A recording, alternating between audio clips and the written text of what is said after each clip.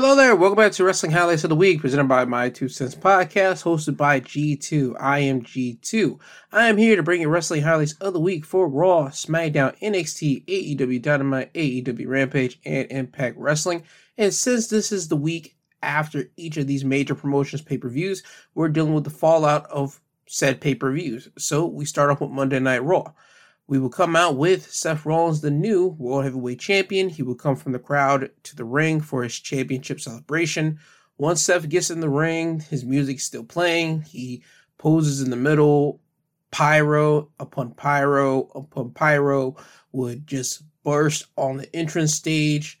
After the pyro is done, Seth will take a few moments to embrace the fans singing his song, but once that would subside, Seth would say that it feels right to be here as champion, and Raw now has a champion that actually wants to be here and is a fighting champion and is always ready for a fight. Seth would say it doesn't matter who he is up against every single week, because at the end of the night, every single week, he's going to be standing tall and everyone in attendance will be singing his song. That's when AJ Styles will come down to the ring. AJ will say that he knows he got drafted to SmackDown, but he couldn't resist coming here to congratulate Seth. AJ will tell Seth that he didn't deserve to be champion, but Seth earned the championship.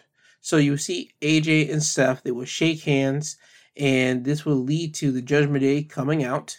And you know where this is going. We get a tag team matchup in the main event. AJ Styles and Seth Rollins going against any two members of the Judgment Day. Now, with that out of the way, we move on to our first match of the night. It's a Money in the Bank qualifying match. Ricochet going against The Miz. Ricochet would win the match by pinfall by hitting a standing sliced bread, then a shooting star press from the top rope to win said match. Now Ricochet has advanced into the Money in the Bank match. Now after this, we will have Trish Stratus come down to the ring. Trish would come out to peacock and gloat about beating Becky at Night of Champions. Trish would say that no one should be surprised, but now maybe Becky can hang it up and give the spotlight to someone that actually deserves it. That's when Zoe Stark will come out to the ring. Zoe will say that she came into this business wanting to learn from the best, and that's where Trish comes in. Zoe will say that Trish is so giving and willing to lend out some wisdom to her, and Zoe would thank Trish for that. Zoe would ask Trish what is on her face. Trish would have a bruise on her jaw from the match that she had with Becky. Trish would threaten Becky with violence the next time she sees her. And speaking of Becky, Becky would appear. Becky would come out on the stage and say that since Trish is still in her gear and Becky's in her gear, why don't they finish what they started at Night of Champions? So Trish would send Zoe Starks to Becky. Becky would drop Zoe, then throw her into the barricade. Now Becky would get in the ring, and now Becky would just maul Trish. She would hit Trish over and over again until Zoe Starks would get in the ring, and now it's a 2-on-1 beatdown. Zoe would hit Becky with a Z360, then hold Becky up, and this would allow Trish to KO Becky with a punch while still wearing her Hall of Fame ring on it. Zoe would then take off her Thank You Trish shirt and then put it on Becky, and that leaves their message. So you know Becky's going to have to get a partner, or at least get someone to watch her back now that Trish has Zoe as her big heater, as the person to basically watch Trish's back. Becky's going to need someone. And right now, I don't know who it is. I got to look at their Women's Raw roster to see who could possibly be on the totem pole for it, but right now I have no idea who it could be. But I do have an idea, because next week on Monday Night Raw, Becky is supposed to go against Sonya Deville in a Money in the Bank qualifying matchup, while Zoe Starks will be going against Natalya in a Money in the Bank qualifying matchup. So I could see probably Natalya being the veteran to watch over Becky, as Becky's having her beef right now with Trish and Zoe, but next week will be the deciding factor for that. Now, after this, we will have Indus Sher with Jinder Mahal going against Javier Bernal and some guy. Indus Sher would win the match by pinfall when they would hit a sidewalk slam elbow drop combo on the local guy for the win. So Indus Sher is here on Raw, and this just gives them a win in the win column. Now, after this, we will have Kevin Owens and Sami Zayn coming down to the ring. Sami would peacock about retaining their tag team championships against Solo and Roman at Night of Champions, but most importantly, he would peacock about how Kevin Owens and him won their war with the Bloodline now imploding because of what Jimmy did to Roman at Night of Champions. This would lead to Imperium coming out, and Ludwig Kaiser would say that Gunther win at Night of Champions was more impressive than their win. Kevin Owens would bug out about Imperium just coming out here without anybody saying their names, calling them out. Sammy would say that Kevin needs to take a breath, but he would say that, yeah, he's right. Nobody called you out here. As a matter of fact, don't you guys got to get ready for your match with Alpha Academy? Ludwig Kaiser would say that Kevin Owens and Sammy are an embarrassment to the tag team titles, so you know where Imperium's mind is gunning for. Alpha Academy would come out, and then we would get our tag match. Alpha Academy going against Imperium. Kevin Owens and Sami Zayn will be on commentary for said match. Imperium would win the match by pinfall by hitting the Imperium Bomb on Chad Gable to win the matchup here. So Imperium more than likely has probably one shot up as they gun for the Unified Tag Team Championships that Kevin Owens and Sami Zayn hold. Now after this, we will get a Fatal 4-Way Tag Team match for the Women's Tag Team Championships. Ronda Rousey and Shayna Baszler going against Raquel Rodriguez and Shotzi, going against Chelsea Green and Sonya Deville, going against the team of Damage Control's Bayley and Io Sky. Ronda Rousey and Shayna Baszler would win the match by submission, with Shotzi would go for a senton on a downed Ronda, but Ronda would catch Shotzi and turn it into an armbar, and Shotzi would tap out. So this makes Shayna Baszler's third reign as a Women's Tag Team Champion, and this will make Ronda's first time winning the Women's Tag Team Championships. It's good because they're both best friends in real life and they like each other, and I hope that we get a more brutalized, like, monster version of Shayna. I know that's kind of been my thing now. I've been catching myself. I want a monster version of Rhea Ripley. I want a monster version of Asuka. Now I want a monster version of Shayna. But if you look back at what they did in NXT, you couldn't blame me. Let's be honest. Shayna Baszler was a complete monster. She was a complete terror, a menace down there breaking people's arms and just being an unstoppable women's competitor down there in NXT a couple years ago. Now that she's been on the main roster for a couple years, it's just never ever matched the same intensity that she's had. So I'm hoping that now with her teaming with Ronda, their tag team champions, they can get back to that with Shayna Baszler. And hopefully one day Shayna can actually win the main roster title and go on a nice monster reign as well. Because I miss the old monster snapping bones Shayna Baszler and just taking names. I really do. But hopefully we get back to that now that she's a tag team champion with her best friend Ronda here. Now, after this, the next matchup will be Dolph Ziggler going against JD McDonough. This match will end in a double countout when JD would brutalize Dolph Ziggler out of the ring and continue to do so as the referee counted to 10. Now, after the bell was rung, JD would continue to hurt Dolph Ziggler, and he would place Dolph Ziggler's head on the steel steps, and he would place his foot on top of Dolph's head and just squeeze Dolph's head on the steps continuously until the ref would pull JD off of him. So JD still has some business with Dolph because Dolph eliminated him out of the Battle Royal 2 weeks ago. And that's the reason why JD's basically beefing with Dolph Ziggler here. And it just seems that Dolph is just the gatekeeper, not the gatekeeper, but like the test for the NXT guys that they want to do something with, but they don't know what to do. They always just throw him off to Dolph. So that's just Dolph's mission here with JD McDonough. Now, after this, we have Cody Rhodes coming down to the ring. Cody would talk about his match with Brock and say that against his better judgment, he went against Brock and did not quit because he did not tap out to Brock at Night of Champions. Cody would then look into the camera and ask Brock, is he satisfied? Since Brock has a win over Cody and Cody has a win over Brock, they're both 1-1, and are you satisfied?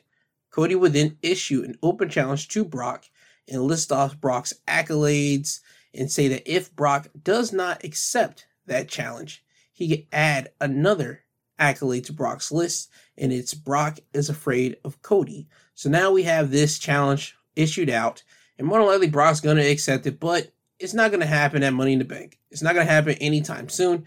Again, I think we're going to get Cody versus Brock at SummerSlam. That's where they're saving it.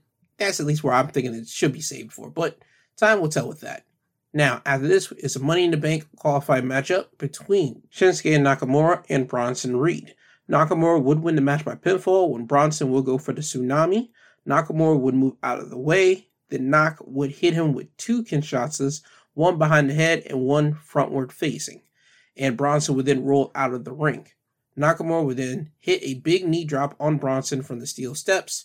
Then Knock would get back in the ring, and Bronson would stagger to his feet. Now, as he's trying to get to his feet, the ref would start counting, and then when Bronson got to his feet at the count of 9, Bronson would slide into the ring, and then Nakamura would immediately hit Bronson with another Kinshasa, then cover him to win the match. So Nakamura has advanced into the Money in the Bank matchup.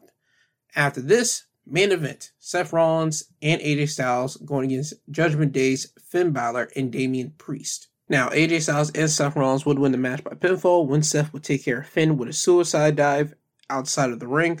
Inside the ring, Damian Priest will hit AJ with a razor's edge. They cover him. But as soon as he's making the cover and the referee's at 2, Seth will come in and hit Damian Priest with a curb stomp, breaking the pin. Seth will get in his corner, wait for AJ to tag him, and once AJ does tag Seth in, Seth will hit Damian with another curb stomp, then cover Damian for the win. So Raw will end with Seth Rollins and AJ Styles congratulating each other for the victory, and that's how Raw will go off. And that's your Raw wrestling highlights of the week. Now we move over to NXT. NXT will open up with a weaponized steel cage between Gigi Dolan and JC Jane. Gigi would win the match by pinfall when both Gigi and JC were standing on the top turnbuckle in the corner, and Gigi would bounce JC's head off the side of the cage multiple times. Gigi would then chokeslam JC off the top turnbuckle through a table, then cover her for the win. They would use leather straps in this match, trash can lids, a baseball bat, and, as mentioned, a table in this weaponized steel cage match. And always they will use the cage itself because it is a weapon. Hopefully this kind of puts the nail in this rivalry between Gigi and JC, because I don't know how much more they can actually put into this. So hopefully Gigi is now going off to do something else. JC's going off to do something else, and they can put a nail in the coffin of this rivalry. Yes, sure, they can go back and forth later down the line if they want to revisit this. But for right now, hopefully we're at the end of this rivalry between both of these ladies. Now, after this, we get Carmelo Hayes and Trick Williams coming down to the ring. Melo and Trick will talk about Melo being victorious in his match against Braun Breaker at NXT Battlegrounds to retain his NXT Championship. And as they were talking, Noam Dar and his group of Oro Mensah, Jakari Jackson, and Last Legend will come down to the ring. Noam will be talking about retaining his Heritage Cup. Noam would say that Melo just barely survived this match with Braun, while he, on the other hand, beat Dragon Lee twice. Now, this will lead to Noam Dar goading Melo into a match tonight for the NXT Championship, and Melo would accept, so we have that match on par for the main event of NXT. Now, after this, we will have the Dyad with Ava Raine in their corner going against Wesley and Tyler Bate. Now, this is where we get interesting here. Now, in the middle of this match, Mustafa Ali would make his presence known as he was spotted in the crowd, and he would hop the barricade and join the commentary and just watch the match here. And Tyler Bate and Wesley would win the match by pinfall when Tyler would hit Tyler Driver 97 on James Drake to win the match. After the match, Ivy Nile would come down to the ring and attack Ava Raine. The Creeds would come out and try to get Ivy. This will lead to the Dyads and the Creeds fighting, Ivy and Ava fighting. The referees will come down and separate both of the groups and take them to the back. This would allow Joe Gacy to attack Wesley and Tyler Bate from behind. Mustafa Ali, he would get in the ring, attack Joe Gacy, and send him out of the ring, and he will lift up the hands of Wes and Tyler Bate. So now the question is, what is Mustafa Ali doing in NXT? I don't think Mustafa got drafted in the draft for WWE, so I think he's a free agent, and I think he can go anywhere that he wants to go. So with him now being, at least in this point in NXT, showing up here, I think he has his eyes set on the North American Championship. As I said before on my review of Battleground, I thought somebody from probably the main roster was going to come down and challenge West for the North American Championship. I said Cedric Alexander, I said a Shelton Benjamin, or I even said a Baron Corbin. I did not think of a Mustafa Ali, but seeing Ali here, it makes a lot of sense because Ali having a match with West, it would be important. It would help West out in the fact of getting people on the main roster to look at Wesley, because we just saw Mustafa have his match with Gunther, so he still has some shine on him because of that. but it will also help Mustafa Ali because people in the main roster, people that have been watching Mustafa Ali on the main roster, the fans wise, they like Mustafa Ali. They like him. They want to see him achieve and win some type of gold. So him going to NXT and more than likely challenging Wesley sometime for the North American Championship and probably even winning it, it will help out Mustafa Ali because he just hasn't won the big one yet. So I feel this would do a solid for both West and Ali if they do business and Ali eventually wins the North American Championship. But that's only if that happens. So we'll have to wait and see and find out. Now, after this, we get Tiffany Stratton's NXT Women's Championship celebration. Tiffany will be in the ring, and she will list some of the greatest women's champions in NXT, and she plans on being on said list. Tiffany will then ask the women's locker room to come out and embrace her as the women's champion. And at first, they wouldn't come out, but when Tiffany mentioned that they are going to miss who is going to be her first challenger for said championship, that's when the ladies will come out and surround the ring. Tiffany will say that next week there's going to be a number one contenders battle royale, and Tiffany will say by looking at everyone across the ring and surrounding the ring, she is going to be the women's champion for as long as she wants. So Tiffany just basically put down the whole women's locker room by saying nobody around the ring is on her level. So then when she says this, Tiffany would pose in the ring, confetti would fall from the sky, and multiple ladies from the ring would get in and start attacking Tiffany, making Tiffany retreat. So we have that here. Now, the biggest takeaway from this promo segment from Tiffany is that Tiffany is given a lot, well, not a lot of time, but she's given time to talk in the middle of the ring. And this is the first time Tiffany's actually given time to actually speak in the ring. Usually she's backstage doing a segment or a interview, but this is her first time literally in front of the fans with the microphone in hand. And because this is her celebration, they gave her a lot of time to speak. And I don't know what it is, but I'm glad that she's in NXT right now developing her talking skills. For right now, you could tell that it wasn't clicking all the way in the ring when Tiffany was speaking like that. I mean, yes, she was able to get the words out, but you didn't hear any conviction in her voice when she was speaking. So I'm glad they're able to get this out of the way now for Tiffany, because Tiffany, she has all the pieces of the puzzle to be a big main roster star whenever she gets drafted to the main roster, because she will. There's no doubt about it. Unless something catastrophic happens, like a controversial thing pops up from Tiffany's past, or she does something just stupid. But right now, looking at everything, Tiffany has the look, she has the in-ring ability. Of course, she's going to get more polished up, but she has what WWE wants from someone to be on the main roster to be marketable. Tiffany has that, but the only thing that she's missing right now is the speaking ability, talking on the microphone. And with Tiffany being in NXT, getting this time now, getting her reps in, she's going to be able to make the mistakes down there in NXT, because NXT's, again, their supposed developmental system before they get drafted up to the top. And you get to make those mistakes down there. And they won't be looked at you as harsh as it will be when you're on the main roster. So Tiffany getting this time, and she's going to be able to create that conviction to actually mean what she's saying instead of just saying words the way that she did here.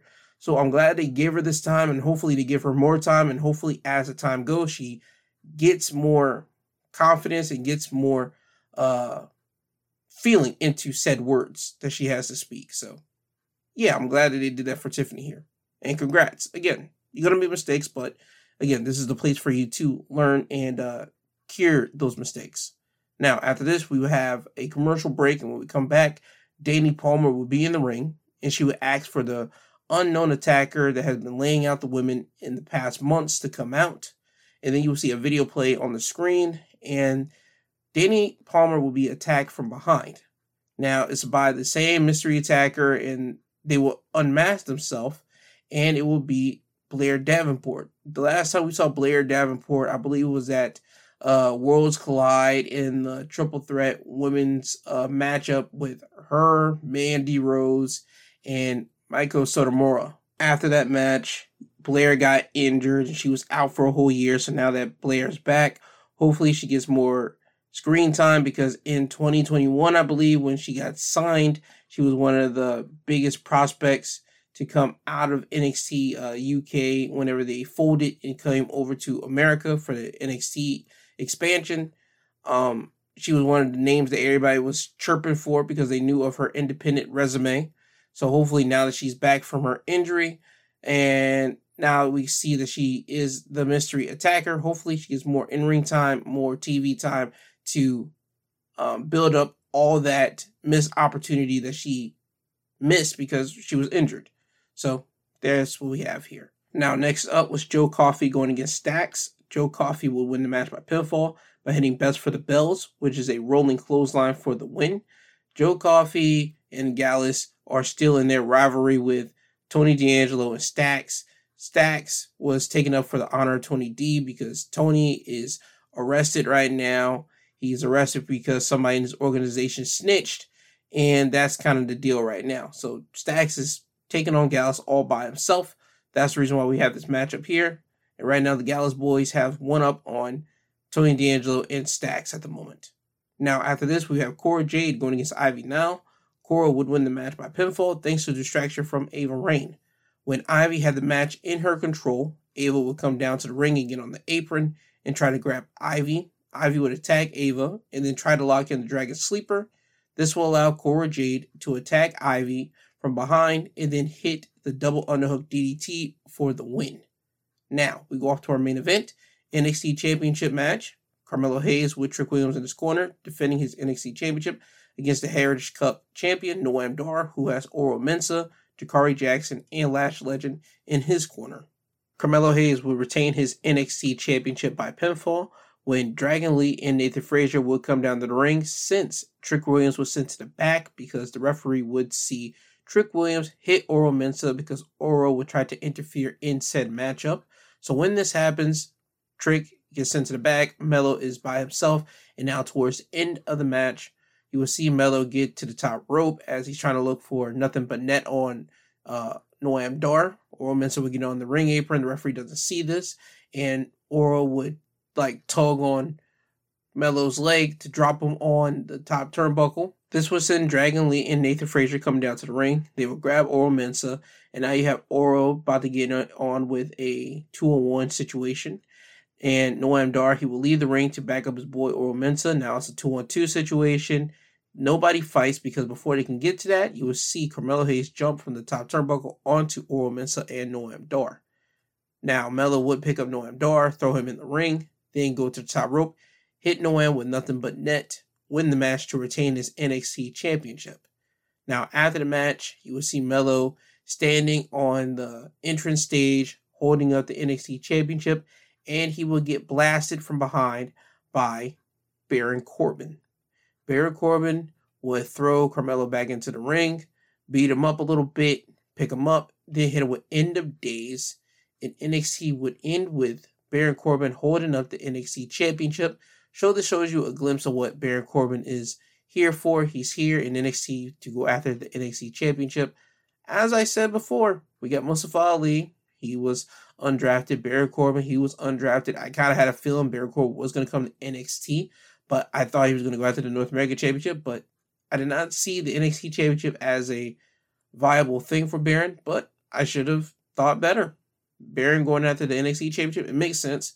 He was the lone wolf in NXT. He did what he wanted to do. He would cause destruction and chaos for the short period of time that he was in NXT as the lone wolf. And for him now coming back here to go after Carmelo Hayes for the NXT Championship, it just makes sense because Baron's a big bully. And what better way than to bully someone than take something that they hold near and dear? And once the only thing that someone at NXT holds near and dear to them is the top prize, which is the NXT Championship, and Melo has it. So Baron going after it, it makes sense.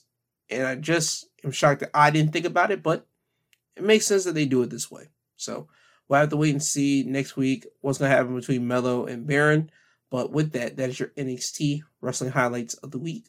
Now we move over to AEW Dynamite. First thing to note, Tony Khan would announce on this episode of Dynamite that at the debut episode of Collision on June 17th in Chicago, CM Punk will be there. So it has been confirmed. The reports, the rumors, the speculations of Punk returning back, it's now been made official. Huzzah. Now to the first match of the night for Dynamite. It'll be a trios match. Blackpool Combat Club's Jon Moxley, Claudio Castagnoli, and Wheeler Yuta going against the Lucha Brothers and Bandito. Bryan Danielson will be on commentary for said match. Wheeler Yuta will get the win for Blackpool Combat Club by pinfall by pinning Bandito after hitting him with the hammer elbows, then locking him into the seatbelt pin for the win. I like that we're giving Yuta the pinfalls here for the Blackpool Combat Club like they did at Double or Nothing when he pinned Kenny Omega, and now they allow Yuta to get the pinfall here on Bandito. They're trying to let people know that Wheeler Yuta is not just the fourth wheel, the odd man out when you look at the Blackpool Combat Club with this group of established wrestlers of Bryan Danielson, Claudio, and Moxley. They're trying to elevate Yuta to let people see that he is on their caliber, and if not, guess what? They're going to make him be on that caliber. That's what all the hard training that Yuta is doing being around the Blackpool Combat Club. So I like that they're giving Yuta that spotlight of getting the pins for their team. Also, before I move on, I did watch Double or Nothing. I had to go back and watch it, and Double or Nothing was not as bad as people claimed it out to be. I watched the matches. The only match that I could see people really complaining about was Adam Cole and Chris Jericho. Even then, that match wasn't that bad as people made it out to seem on the internet.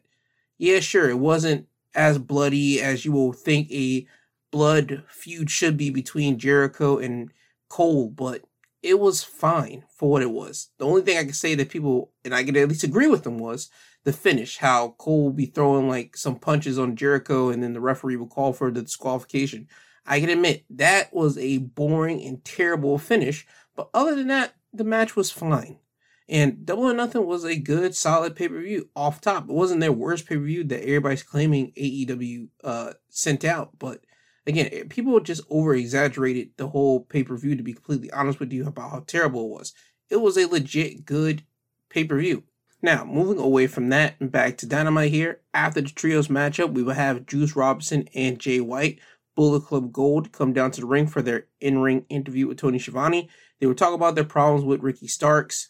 Jay would remind everyone that, yes, sure, Jay White and Ricky, they got eliminated out of the Blackjack Battle Royale by Ricky, but Ricky isn't the international champion, and he also lost to Jay White in their one-on-one matchup.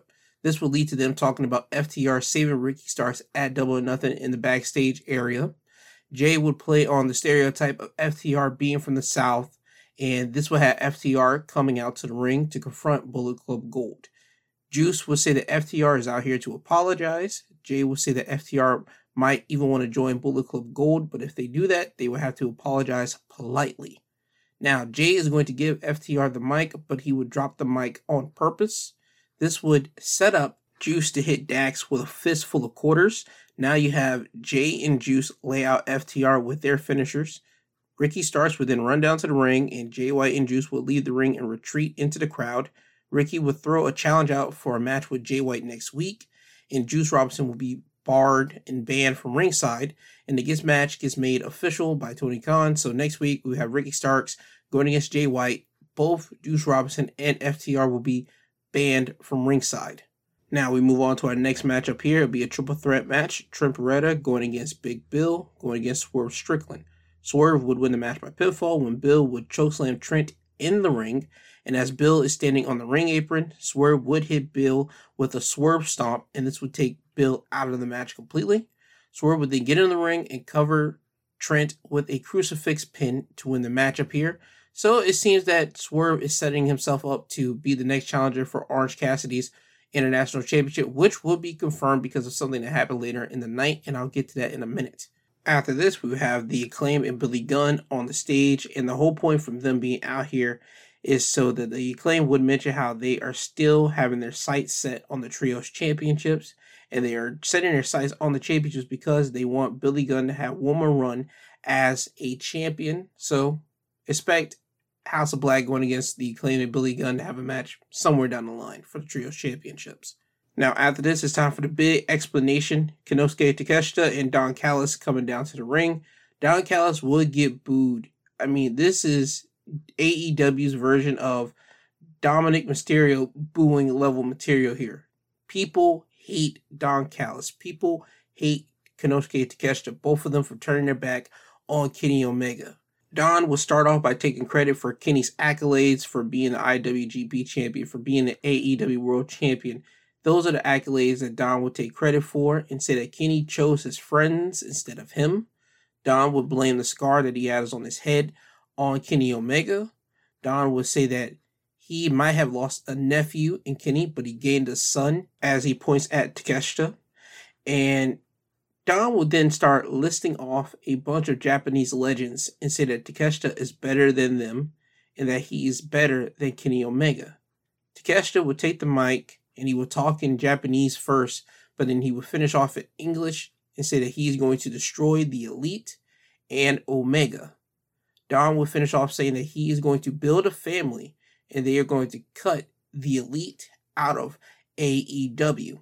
Now Don Callis and Takeshita, they have their mission. They're here to destroy the Elite. They're here to destroy Kenny Omega. That does not mean they're part of Blackpool Combat Club. That was something that was highly alluded to after the main event of Double or Nothing, because Don and Takeshita helped out the Blackpool Combat Club beating the Elite. So again, this just questions everything. Who's going to be part of Don Callis' new family to destroy the Elite and Kenny Omega? There was a segment, however, earlier in the night of the Elite backstage. You saw the Bucks and Hangman. Kenny was not there. Dark Order would walk up on the Bucks and Hangman, and Dark Order has been with Hangman since Hangman left the Elite in 2020, 2021. So the Dark Order has been there, and now that the Hangman's back with the Elite, Dark Order feels like they were used by Hangman. You could tell in the way that they were speaking towards Hangman. And Dark Order will leave. Hangman is now in a difficult spot. He wanted to stay with the Bucks, but he knows he has to try to make it right with Dark Order. And before he could actually make it right with them and walk over towards them, you would see Alex Marvez, the interviewer, talk to Hangman and ask him, since Kenny's not here, he's back in Canada, what's going on? Hangman would tell Marvez, listen, Kenny is beat up, he's hurt, he's just taking some time, but I can tell you, he's not in Canada. So we have that little tidbit of information here, so we can expect that Kenny Omega is more than likely in Japan. He's trying to recruit his best friend, Kota Ibushi, to probably come to AEW to help him and the Elite take out, more than likely, Blackpool Combat Club and Konosuke Takeshita. That's more than likely where we're going to go with this. If we don't get Ibushi, I don't know who we could pick to, take that spot. We could get Okada, since Forbidden Door is coming up, but I would think the bigger pop and the bigger common sense move would be for Ibushi to be Kenny Omega's selective partner to join in on the Elite going against Blackpool Combat Club and Takeshita. But time will tell, and we can see if we can make that work out. Now, after this, we have the Gates of Agony, which are Toa Lioa and Khan going against Orange Cassidy and Darby Allin. Swerve and Brian Cage would watch the match from the stage. Darby and Orange would win the match by pinfall, when Orange would hit Khan with the Stun Dog Millionaire. Darby would hit Code Red and then finish off with a coffin drop for the win. I will say here that the Gates of Agony, they put Darby Allin and Orange Cassidy through a lot of pain. This was more, I'll say 70-30 Gates of Agony here, but Orange Cassidy and Darby Allin, they're beloved by the AEW fans, so that's the reason I feel they gave Orange and Darby this win here. So after this, you will see Swerve and Brian Cage come down to the ring. Now the Mogul Embassy are beginning to surround the ring, but Sting would make his return back to AEW and come down to the ring. This would make the Mogul Embassy retreat, and it would be announced later in the night that Swerve will be going against Orange Cassidy for the International Championship next week. And hopefully, next week we get a new International Champion in Swerve Strickland, because two things could be accomplished. Swerve Strickland is needing of a championship because he in the Mogul Embassy needs to be on television much more. I'm just going to be blunt with it. They need to be on television more, and this could help out the feud that Swerve has with Keith Lee. I'm not certain if they kind of just killed that feud off, because I didn't see Keith Lee come out here on Dynamite. It would have made sense for Keith Lee to come out to back up Orange Cassidy and Darby, but they didn't put Keith Lee in that situation. They just didn't hype up or talk about it, none at all. So it would make sense if we get next week Swerve beating Orange Cassidy, since Orange Cassidy is weakened at this moment after all the defenses that he has, and Swerve could just easily come in and pick the bones of Orange and just win the International Championship. We can have Swerve now go into his feud and end his feud with Keith on proper television for the AEW International Championship. At least that's what I'm thinking, because both Swerve and Keith Lee, they are both big time players in wrestling, and I feel that they need to be on television a lot more, and we're starting to get that now with Swerve. So I just hope that we get that now going in with Keith Lee next week when Swerve, and I'm saying this out loud, beats Orange Cassidy for the AEW International Championship. But we will see next week. Now, after this, we have Tony Schiavone in the ring here, and he will talk a little to the fans about how the show has been. Then Hook will come down to the ring. Tony will ask Hook what is his future looking like, since he's helped the Hardys at Double or Nothing defeat Ethan Page and the Gun Club. And before Hook could answer, the Faction Ingobernables, which is Preston Vance, Dralistico, and Jose, the assistant, will come down, and Jose would say that they aren't given as much airtime as Hook, so now they're going to take it. So Preston and Dralistico would attack Hook. This will lead to Jungle Boy coming out with a chair and attacking Dralistico. Preston will leave the ring. Jungle Boy will start coming towards Jose. Jose would get in the ring, and he would eat a T-bone suplex from Hook. And it seems that Hook and Jungle Boy are back to being a tag team of Jungle Hook. That's the way they at least made it seem at the end of this segment here. So we'll have to wait and see next week with Jungle Boy and Hook. Now, after this, we have a TBS Championship matchup here. Nyla Rose going against Chris Statlander. Chris Statlander would win the match by pinfall by hitting a 450 splash on Nyla Rose. So Chris Statlander retains her TBS Championship. Now, after the match, we will see Taya Valkyrie in the back watching the match from the monitor, and she will look pissed. And the reason why she looks pissed is because she put in the work on Jade Cargill at Double or Nothing, and Chris Statlander just came in and just swooped in and just beat Jade after all the hard work that Taya put in. So I can see next week Taya mentioning that on Dynamite, and this could lead to Taya versus Chris Statlander in a rivalry matchup here somewhere down the line. So I can see that, but we'll have to wait and see when Taya officially says this on Dynamite. But the seeds are already planted. Now, off to the main event. Mixed tag team matchup here. Britt Baker and Adam Cole going against Chris Jericho and Saraya. Adam Cole and Britt Baker would win the match by pinfall, when Adam Cole would hit Chris Jericho with the boom to cover him for the win. So, Chris and Adam, they're still continuing on their feud here. Britt Baker and the Outcast, they're still continuing their feud here. And more than likely, since Jamie Hayter is out right now with an injury, I can see Britt Baker stepping in and going against Toni Storm for the AEW Women's Championship. And again, we can start rebuilding Toni's Women's Championship build that she didn't technically get last year. So Toni can have a proper championship reign under her belt. And also with Adam Cole and Chris Jericho, I can see them having another match or two to really end this feud, so Adam can still get the win underneath his wings, so he can become the main star that people in AEW and the fans in AEW want Adam Cole to be. So hopefully after the next match or two with Jericho gets done, Adam Cole can be the main eventer and go against MJF in a rivalry and a match that we all technically want. But time will tell with that, and he got to get through Chris Jericho first before he can do all that. But yeah, that's just me hoping and saying out loud to what needs to be done. But anywho, with that being said, that is your AEW Dynamite wrestling highlights of the week. Now we move over to Impact Wrestling. Before I get to Impact Wrestling's wrestling highlights, they had a pay-per-view last, I believe, Friday. It was called Under Siege, and I'm just going to read you the results of what happened. Nick Aldis going against Kenny King. Nick Aldis would win the match by submission.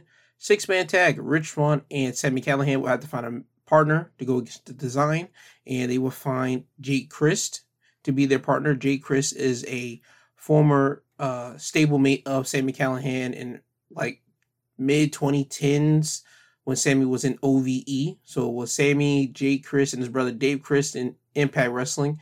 And Jay Christ was out of Impact for some time now, so it seems like he's back. He teams up with Sammy and Rich. They would beat the Design.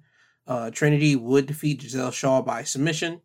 The Impact World Tag Team Championships, Ace Austin and Chris Bay would defeat the team of Subculture, which is Mark Andrews and Flash Morgan Webster. Impact X Division Championship matchup, Trey Miguel, the champion, will retain his championship by pinfall by defeating Chris Sabin.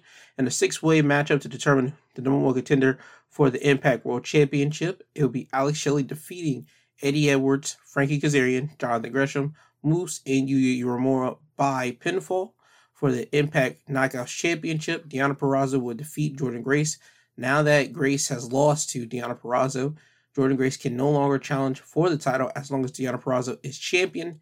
And in the main event, in a no disqualification matchup between Steve Maclin and PCO, Steve Maclin would win the match by pinfall. Now we open up Impact Wrestling. They'll play highlights of what happened at Under Siege. And at the end of Under Siege, you will see Steve Maclin's face covered in blood after a bloody no disqualification match with PCO. He will call out Scott D'Amore so he could put the belt around his waist like Scott D'Amore said that he would do if Steve Maclin won the matchup here. So Scott's out here to repay his debt. Scott does so. Then we get Bully Ray coming from behind Scott D'Amore and start choking out Scott D'Amore with a belt. Now you start seeing members of the Impact locker room trying to come out to help out Scott, but you see Bully Ray and Steve Maclin attacking Impact wrestlers. Then you see Steve Maclin get a table, and Bully Ray would get lighter fluid, and they will light the table on fire, and they will put Scott D'Amore through the flaming table. Now, after the montage of what happened at Under Siege goes down, we would get Bully Ray coming out to the ring to open up Impact Wrestling, and Bully Ray will be out here to talk about how Under Siege was probably one of the best moments of his life by putting Scott D'Amore through that table. And Bully will talk about how, against all odds, he will win his 8-4-1 matchup and will go to Impact Wrestling to win the Impact World Championship. And I want to put a pause on this. 8-4-1 matchup at Against All Odds is a 8-man tag to start off. And then the winning team of the 8-man tag, those 4 members of that team will be immediately going against each other in a fatal 4-way match. And then the winner of that fatal 4-way match will be the number one contender for the Impact World Championship at Slammiversary. Now the world caught up. Let me get back to it. Now, once Bully Ray would say this, Steve Maclin will come down to the ring, and he would tell Bully that at Under Siege, they did a good job by putting Scott through a flaming table. But Steve would tell Bully that he allowed Bully to do that. Now, Bully would take offense to what Steve's comments. And at first, he would do the whole veteran shtick of telling Steve that he'd been in the business for 30-so-odd years and blah, blah, blah. But then Bully would stop himself and tell Maclin that, you know what? You're the world champion. This is your ring. This is your company. Steve would appreciate Bully for changing his tune and tell Bully that people have talked about the both of them and how they could run Impact. But Maclin would tell Bully that he would be honored to face Bully at Slammiversary for the World Championship. Now, the Motor City Machine Guns will come out to the ring because Alex Shelley will be facing Steve Maclin at Against All Odds for the Impact World Championship. And this will turn into a back and forth talking matchup between both of the groups here, with the important talking piece being how Alex Shelley is one of the best wrestlers out here today and how he is underappreciated, but he just isn't world champion material. Now, Alex Shelley would tell Steve Maclin that if Josh Alexander didn't get hurt, Steve Maclin wouldn't have the world championship, and Alex Shelley would throw a stray at Bully and mention how Josh Alexander made Bully tap out when Bully went against Josh. Now, this will lead to Chris Sabin challenging both Steve Maclin and Bully to a tag matchup tonight. Bully will say that isn't going to happen tonight. Then Subculture will come out and say that since Bully and Maclin don't want to go against the Motor City Machine Guns, then they will do it because this is a dream match of theirs. The match will be made official, and that match will happen in the main event. Now, off to our first matchup of the night. Eddie Edwards with Alicia in his corner going against Yuya Uemura. Eddie would win the match by pinfall by hitting the Tiger Driver, then the Boston Knee Party, which is a Shining Wizard, for the win. After the match, Alicia would tell Eddie to extend his hand out to Yuya Uemura. Eddie would do so, and when Yuya would look to shake his hand, Eddie would pull his hand away in a psych moment. Eddie would then leave the ring, but then Kazarian would come out and shame Eddie for doing that to you, because as a veteran, you should show someone respect that took you to the limit in the ring.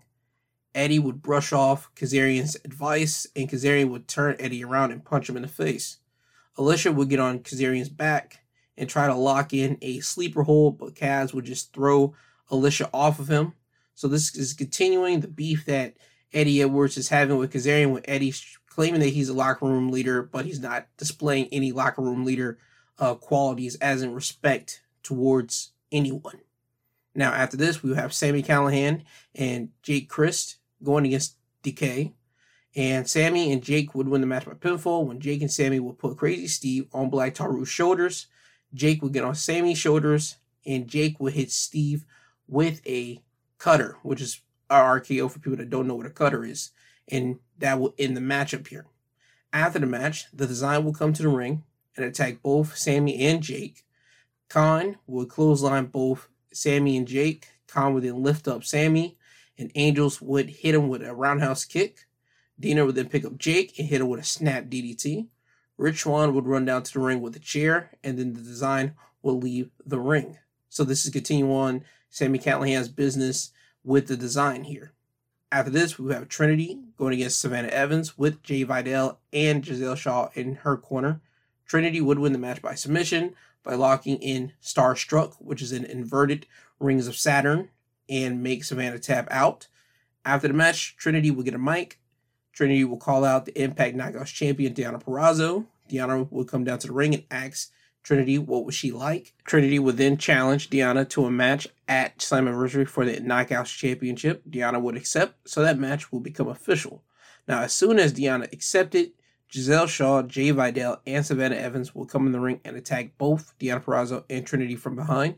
Jay would hit Deonna in the back with a loaded purse, and when he looked to hit Trinity with it, Trinity would attack Jay first, making Jay drop the purse. Giselle would pick it up and hit Trinity with it. Then you see Jordynne Grace making her way down to the ring, and at first she would take out Jay Vidal, and then she would work on Savannah, but Giselle would drop Jordynne with the purse. Now Jordynne is down. Jordynne will get picked up by Jay and Savannah, and they will hold her, and you'll see Giselle Shaw hit Jordynne Grace in the face 3 times with 3 running knee strikes, and this would incapacitate Jordynne, so Jordynne is down and out, and you will see at the end Giselle Shaw, Jay Vidal, and Savannah Evans posing with Giselle's arm in the air. So Giselle wants to be the top woman in the Knockouts division, and I don't see that happening. Trinity's here. Trinity is going to be the face because, again, she has the most star power in the Knockouts division. So I can see Impact using that to their best benefit to try to gravitate and pull Impact more up into the main light. So I don't see Giselle being the face. I see Trinity being the face for as long as Trinity wants to be an Impact. So we'll all have to wait and see how they want to move around with that. Now, next up, we will have another Knockouts matchup here. It's Dani Luna going against Jody Threat. Jody would win the match by pinfall by hitting a torture rack bomb for the win. Then we move on to the main event, a tag team matchup. Subculture going against the Motor City Machine Guns. Motor City Machine Guns would win the match by pinfall by hitting the Dirt Bomb, which is a double cradle bomb on Mark Andrews. No, it wasn't. It was Flash Morgan Webster to win the matchup here. And again, this gives Alex Shelley more momentum as he goes into his World Championship matchup against Steve Macklin, as well as it gives Chris Sabin some momentum as he goes against Trey Miguel in his X Division Championship matchup against All Odds for both members of the Motor City Machine Guns. So they still got one more episode of Impact before that happens next Friday. So we'll have to wait and see what happens there. Now with that, that's your Impact Wrestling highlights of the week. Now we move over to SmackDown. SmackDown will open up with a video package of Roman Reigns' 1,000 plus day reign as champion. In said video package, they will go by milestones in his reign, showing previous matches that he had, like ones against Brock Lesnar, going against Edge and Daniel Bryan at WrestleMania, and such. And in doing so, they will show past champions that Roman Reigns has surpassed as he's continuing on this 1,000 plus reign as champion here. And I will say, this was amazing editing from WWE's editing team. The way they put this video package together, you got to see all the WWE champions that he has surpassed, including the likes of Hulk Hogan, a John Cena, Triple H, a Rock, and even they had CM Punk in it. Again, CM Punk in WWE is kind of a weird thing. Anytime you see CM Punk's name or his likeness or imagery on WWE television, it's always like a startling moment, but they did not hide from it. But anyway, I would suggest you go check out the video package at the beginning of SmackDown because it was a great video package for Roman Reigns. Now, after this, we have the United States Champion, Austin Theory, in the middle of the ring. Theory will say that tonight is a special night because we are celebrating Roman's accomplishment as his 1,000 plus day reign as champ. Then Theory will get cocky and he will say that if you combine Roman's days as champions with Theory's days as United States champion, you would get 1,209 days collectively. Theory will then continue to talk about how great he is and say that we will be celebrating Theory's 1,000 days as champion, 2,000 days as champion, 3,000, 4,000 day as U.S. champion if they continue to give him opponents as Sheamus. Now, Theory would call out his tag partners Pretty Deadly so they can get to the ring here so we can get our 6-man tag match on the way. And it'll be a 6-man tag. Theory and Pretty Deadly going against the Brawling Brutes, which consists of Butch, Ridge Holland, and Sheamus. Pretty Deadly and Austin Theory would win the match by pinfall when Pretty Deadly would hit Ridge Holland with spilt milk, then tag in Austin Theory so Theory can cover Ridge for the win here. Solid 6-man tag, gave him enough time, and also it gives you the importance to let it be known that Pretty Deadly is probably going to be on the side of Theory for the time being, as Theory is dealing with Sheamus right now. So I'm glad we're getting that, and also it brings up Pretty Deadly in a way that if you don't know who Pretty Deadly is, having them being signed with a champion such as the United States champion like Theory, it gets them into a spotlight that they probably never had before, unless you watch NXT and you knew who they were. So now with them being with Theory for this moment, it's a good light for them, basically. Now, after this, we get another tag match. The OCs, Carl Anderson and Luke Gallows, with AJ and Mia Yim in their corner, going against Hit Row, Top Dollar, and Ashanti The Adonis, with B-Fab in their corner. The OC would win their match by pinfall when Carl Anderson and Luke Gallows would hit Ashanti The Adonis with the Magic Killer for the win. After the match, Top Dollar would attack Carl Anderson and Luke Gallows from behind. AJ Styles will be waiting on the ring apron and waiting for Top Dollar to turn around. Once he does, AJ would hit Top Dollar with the phenomenal forearm, leaving the OC standing on top as basically Hit Row are laying on the ground. Now, after this, Grayson Waller effect with the special guest, the Raw Women's Champion, Asuka. Again, they have not swapped the titles. I don't know what they're doing here. Asuka should be the SmackDown Women's Champion. Rhea should be the Raw Women's Champion since they're both on their respective shows. I just don't know what we're doing with this. Hopefully, sooner than later, we get an answer to this. Why haven't they swapped the titles, or why haven't they figured something out with this? This is literally the most convoluted thing ever. Anyway, getting on with this. Oh yeah, before I get to it, Grayson Waller, he isn't wearing like a boot on his foot anymore. He was out there in some like shoes, some basketball shoes, so he actually was able to move around in the ring before Asuka came out. So I'm glad to see Grayson Waller is no longer wearing the boots. So that means that he is almost ready to get back in the ring here. So that's good. And whenever Grayson Waller does get in the ring, you will be able to see, if you weren't watching NXT, why he literally is one of the guys that you should keep your eyes open wide for. This NXT pack of talent that they drafted this year, this is a group that you should keep your eyes on, especially Grayson Waller and Pretty Deadly. I'm pretty high on these these three acts here.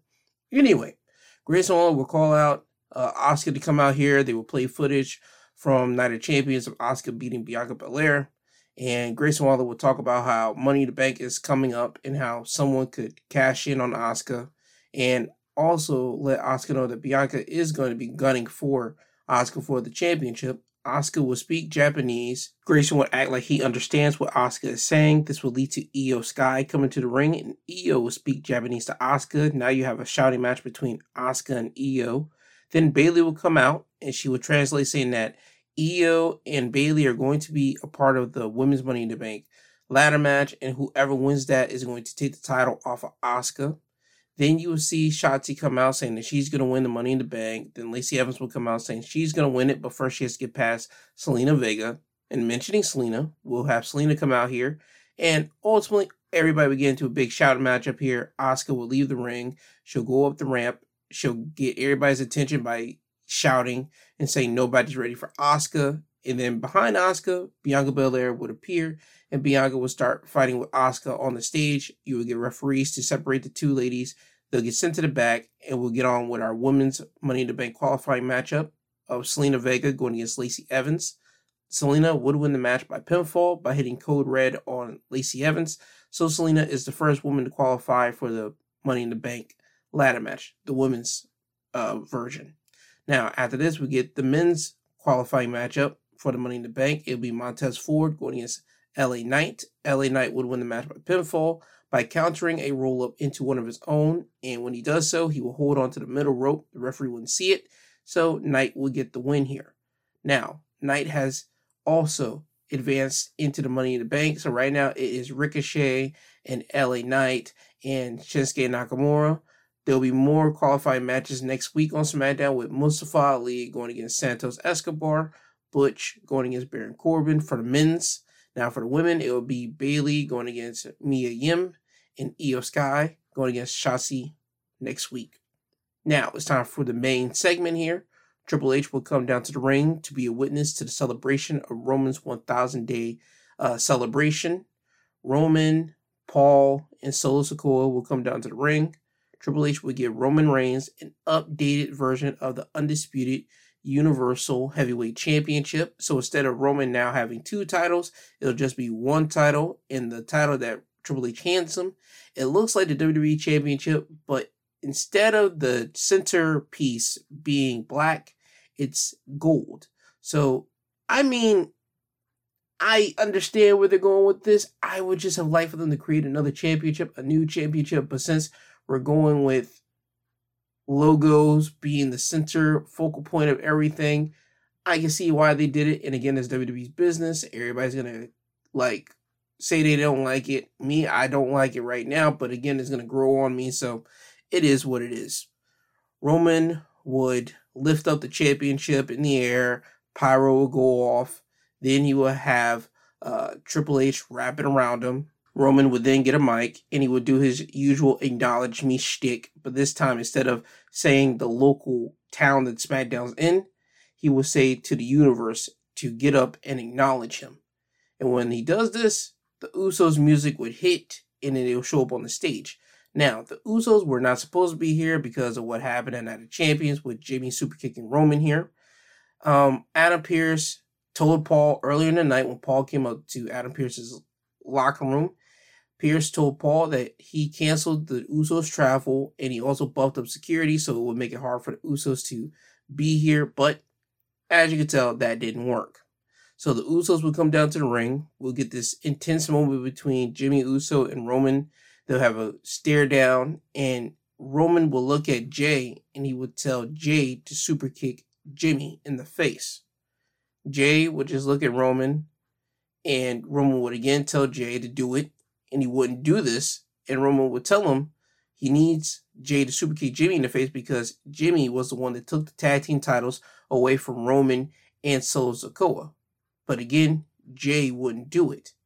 Now, Jimmy would express why he did super kick Roman at Night of Champions. I did what I did because I was being a brother. Brothers treat brothers with love and respect, and as of lately, you ain't been such of a good brother. What kind of brother manipulates? What kind of brother betrays?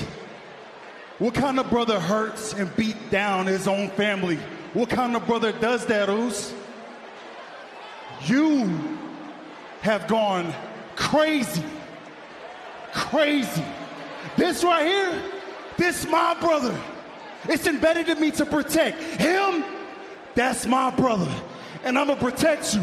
And I'm telling you, Solo, after he get done using you, he's gonna abuse you, manipulate you, betray you, use you to your fullest, kick you to the side, put you in the dirt, and do what he always do. I'm your brother. Now, Roman, being the egomaniacal man that he is, he would say that Jimmy is talking a lot for Solo. Solo has his own mouth, he has his own voice, and Solo's going to let everyone know who he sides with. Does he side with the Usos, or does he side with his tribal chief? Now, Roman would put the mic in Solo's chest Solo will grab it. Solo will look at Roman. He will look at his brothers. He'll pause a couple seconds, and then he would give his answer to who he sides with. I acknowledge you, my tribal chief, but these two right here, they're my brothers. Now with Roman having nobody on his side, because right now Roman sees the Usos and Solo standing literally in front of him, Roman starts getting upset. Roman starts feeling that the weight of the world is coming down around him. Jimmy tells Roman, listen, we can do this together this time with respect, with love for each other. We can go back to running this company like we've been doing, but we have to do it under those guidelines. And he would ask Roman, is he down with that? Roman, continually being the hothead, he would try to tell Jimmy to shut up, but then Jimmy would just mush Roman in the face. Now Jay would play the peacemaker. He would come between Roman and Jimmy and say, listen, this ain't what we're about. We're already starting on the wrong foot. Come on. You will see Jay tell Roman that he needs him. You will see Jay tell Jimmy that he needs him. Now it's between Jimmy and Roman once again. Jimmy would again extend the olive branch out to Roman and ask him, all right, come on. We're going to do this as a family with love, respect for each other, or what? Roman, he would stop, and then he would just run over to Jimmy and hug him. Now we have an embrace between Jimmy and Roman. Roman seems like he's about to tear up. He gets the mic close to his mouth, and he tells Jimmy, no. And that just sets off everything. Roman will let go of Jimmy. Jimmy will look at Roman. Roman will look at Jimmy, but then Roman's eyes would cut over to Solo, and then Solo would just Samoan spike Jimmy right in the throat. So Solo has sided with Roman throughout this whole thing, throughout that speech of just saying, you're my tribal chief, but they're my brothers. Solo has decided to choose Roman Reigns, and that's the side that he's going to ride with. Now, after all the damage has been done, you will see Roman and Solo and Paul leave the ring the same way they came into it. You will see Jay checking on Jimmy, and Roman, he's still in somber sadness, and he has his head down as he's walking towards the back. But once he gets on the stage, Paul would ask Roman, what do we do about Jay? Roman, he would slightly turn his head over to look at the ring, and he would tell Paul, we're going to do what we've been doing. Jay is going to fall in line. And that's what the whole big question mark is right now. Is Jay going to ride with his brother Jimmy? As we already can see what the thing is going to be. Jimmy's going to be gunning for Roman now. And are we going to see Jay sticking with him, or is he going to side with Solo and Roman? That's the big key question now of this whole bloodline civil war battle that we're about to really get into. So my best guess, I think Jay's going to stick with Jimmy, but we'll have to wait for next week on SmackDown as the more of the story unfolds. But I would like to say, please, if you have not seen this whole segment, go and check SmackDown out. If that's the only thing you want to check out, go and check that segment out. Because the storyline that has been curated by Roman and the Usos and Solo and everybody that has put their hands on this particular storyline, it has been art. It has been one of the most best things that WWE has really came out with in a long time. I think the Shield was a good thing. The New Day was a good thing. But storyline-wise, this is literally one of their best storyline that they have ever done. And it's not just me speaking from current basis because it's right there in your face. No, it's because you can see it. You can even trace it back from SummerSlam of 2020 when Roman came back all the way to now. You can see how it has been progressing from 1 year after the next year after the next year to right now, where you know that the bloodline is crumbling and is going to end with Roman Reigns basically being dethroned by who? By someone, but we don't know who, but he's basically going to be down to only himself, and he will only have himself to blame when his whole empire comes crumbling down. But until we get to that point, I'm enjoying this ride and the story that they're just giving to us. So I'm going to take that in every week that I can get it, and I hope that you guys do the exact same thing. So please check SmackDown out for that segment alone if that's the only thing you want to see. But with that, that's your SmackDown Wrestling Highlights of the week. Now we move over to AEW Rampage. This was Championship Edition, meaning that all the matches that happened on Rampage were for championships. The first match was for the AAA Mega Championship and a triple threat. The champion, El Vikingo, defending his title against Dralistico and Commander. Vikingo would retain his championship by pinfall by countering a powerbomb from Dralistico into a Hurricanrana for the win. Solid matchup to open up Rampage. After this, we had the New Japan TV Championship, Action Andretti going against Zack Sabre Jr. Zack Sabre Jr. will retain his TV title by submission when Zack Sabre Jr. will get Action Andretti's arms locked in a submission style move, and Andretti couldn't get out, leaving him no other choice but to submit verbally. He couldn't tap, so he had to verbally tell the ref, yes, I give.